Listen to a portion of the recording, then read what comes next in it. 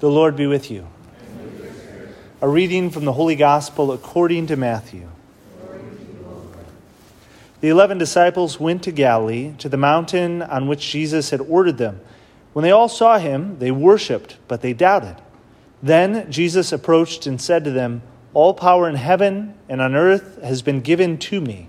Go therefore and make disciples of all nations, baptizing them in the name of the Father and of the Son and of the Holy Spirit, teaching them to observe all that I have commanded you. And behold, I am with you always until the end of the age." The Gospel of the Lord. Praise to you, Lord Jesus Christ.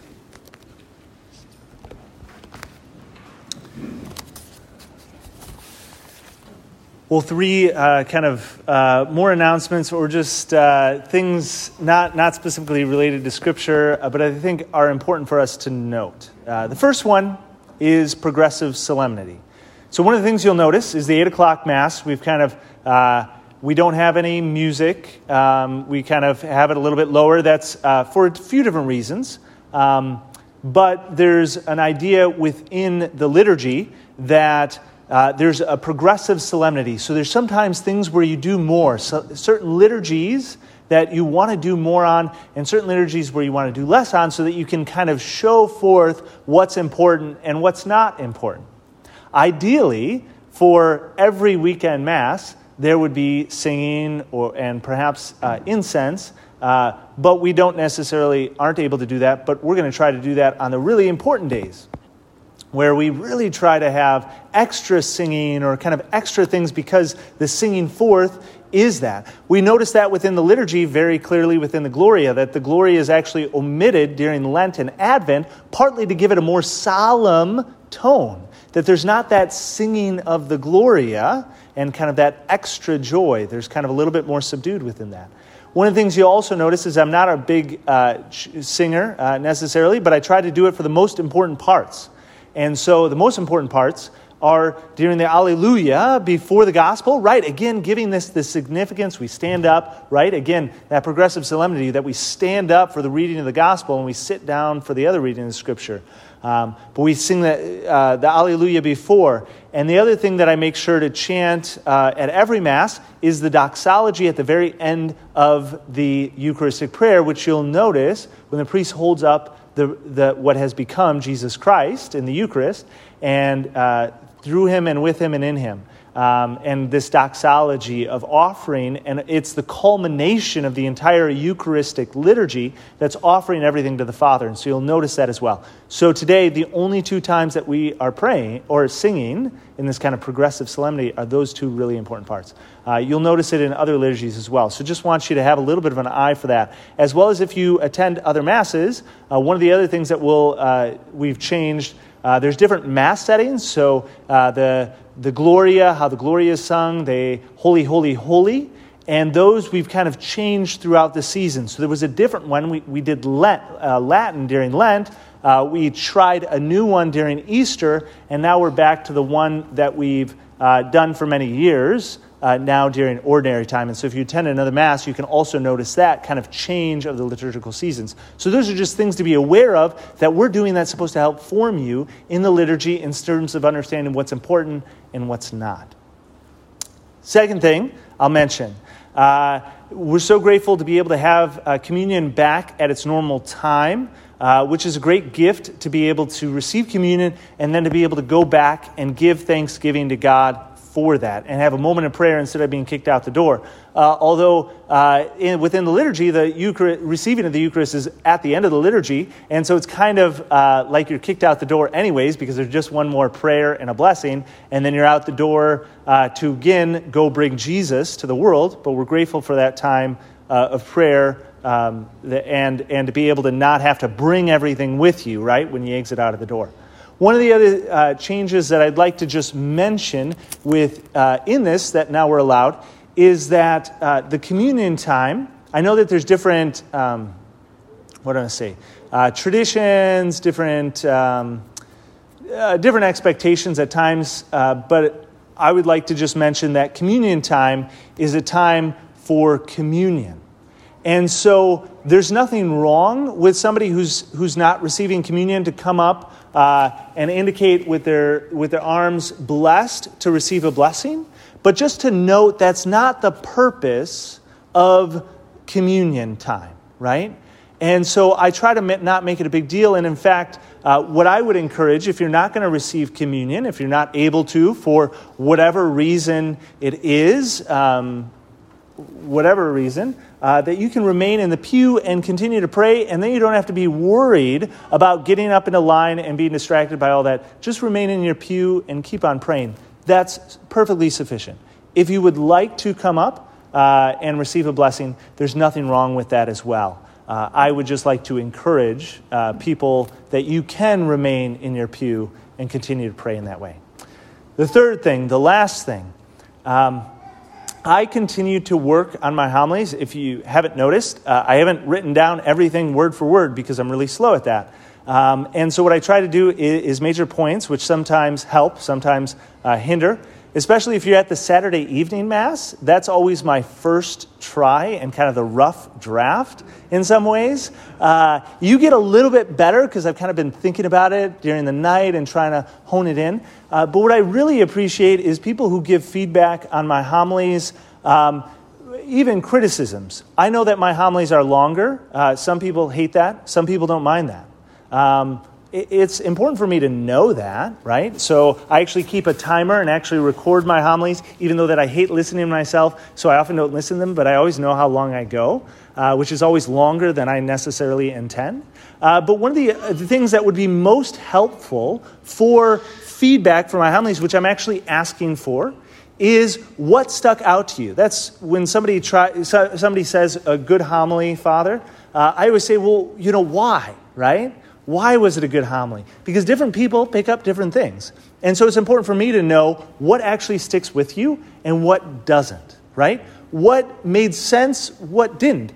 And I can make those changes and kind of adjustments because there are certain times where I've made an adjustment because I've thought that a point wasn't important and didn't necessarily hit, and I've taken that out. And then later on in the week, I've talked to a person, they've been like, oh, no, that was the most important. That's what I really took from the homily. So if after Mass, thankfully, I'll be able to actually go out and meet you, and I'll be out there. So if there's something that strikes you in the homily, please come up and talk to me about that so that I can, again, use it for the other liturgies as well. You can always message me and just continue to help myself in the midst of it all. So that's just a free rein for you, hopefully to help me and not just criticize and say that my homilies are bad, right? That's not very helpful. Hopefully some criticism. I'm okay with criticism of saying certain things didn't make sense or help, but also things that do help.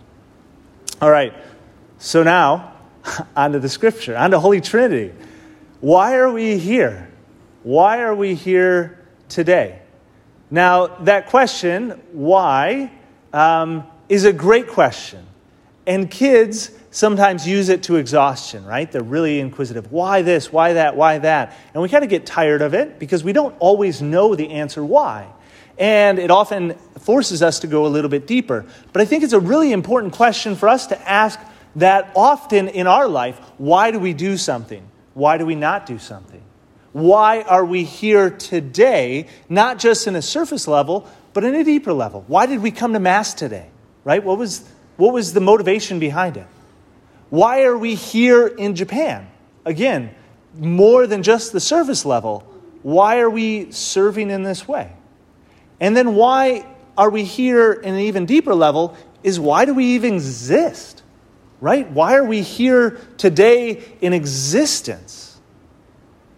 And I think it's important for us to ask because it helps us to form ourselves in terms of knowing what we're supposed to do. One of the best answers of kind of why are we here at kind of the deepest level, I think comes from the Baltimore Catechism. Now, the Baltimore Catechism is kind of this old school kind of catechesis teaching about the faith that was made when a whole bunch of bishops came together in Baltimore and kind of wrote up some questions and answers. And I love one of the questions that comes up right away at the beginning is it says, why did God make you? So that's kind of the question. And then the response that's already written out says, God made me to know him, to love him, and to serve him in this world, and to be happy with him forever in heaven. Now that is a profoundly deep response. Sometimes the criticism of the Baltimore Catechism or that type of learning is that you learn the words, but you don't really know what that means, which I totally get. But it's also important to know that and hopefully go a little bit deeper with that as well. And so I'd like to just point out, to know, love, and serve, right? So part of our knowledge and importance of why God made us is to know him. And we actually see that within the Old Testament, and specifically the first reading today, is that Moses is pointing out to the Israelite people that their God is different than any other God of the nations. That God has actually revealed himself and actually helped them in ways that other gods throughout the different cultures and all the different times have done. That God is a God who helps a particular people and also reveals himself to be known by his people.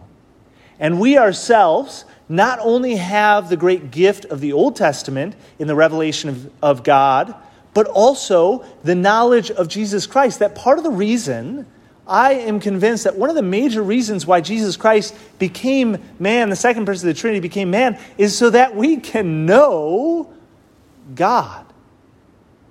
Not just that he might be our creator, but that we might know him.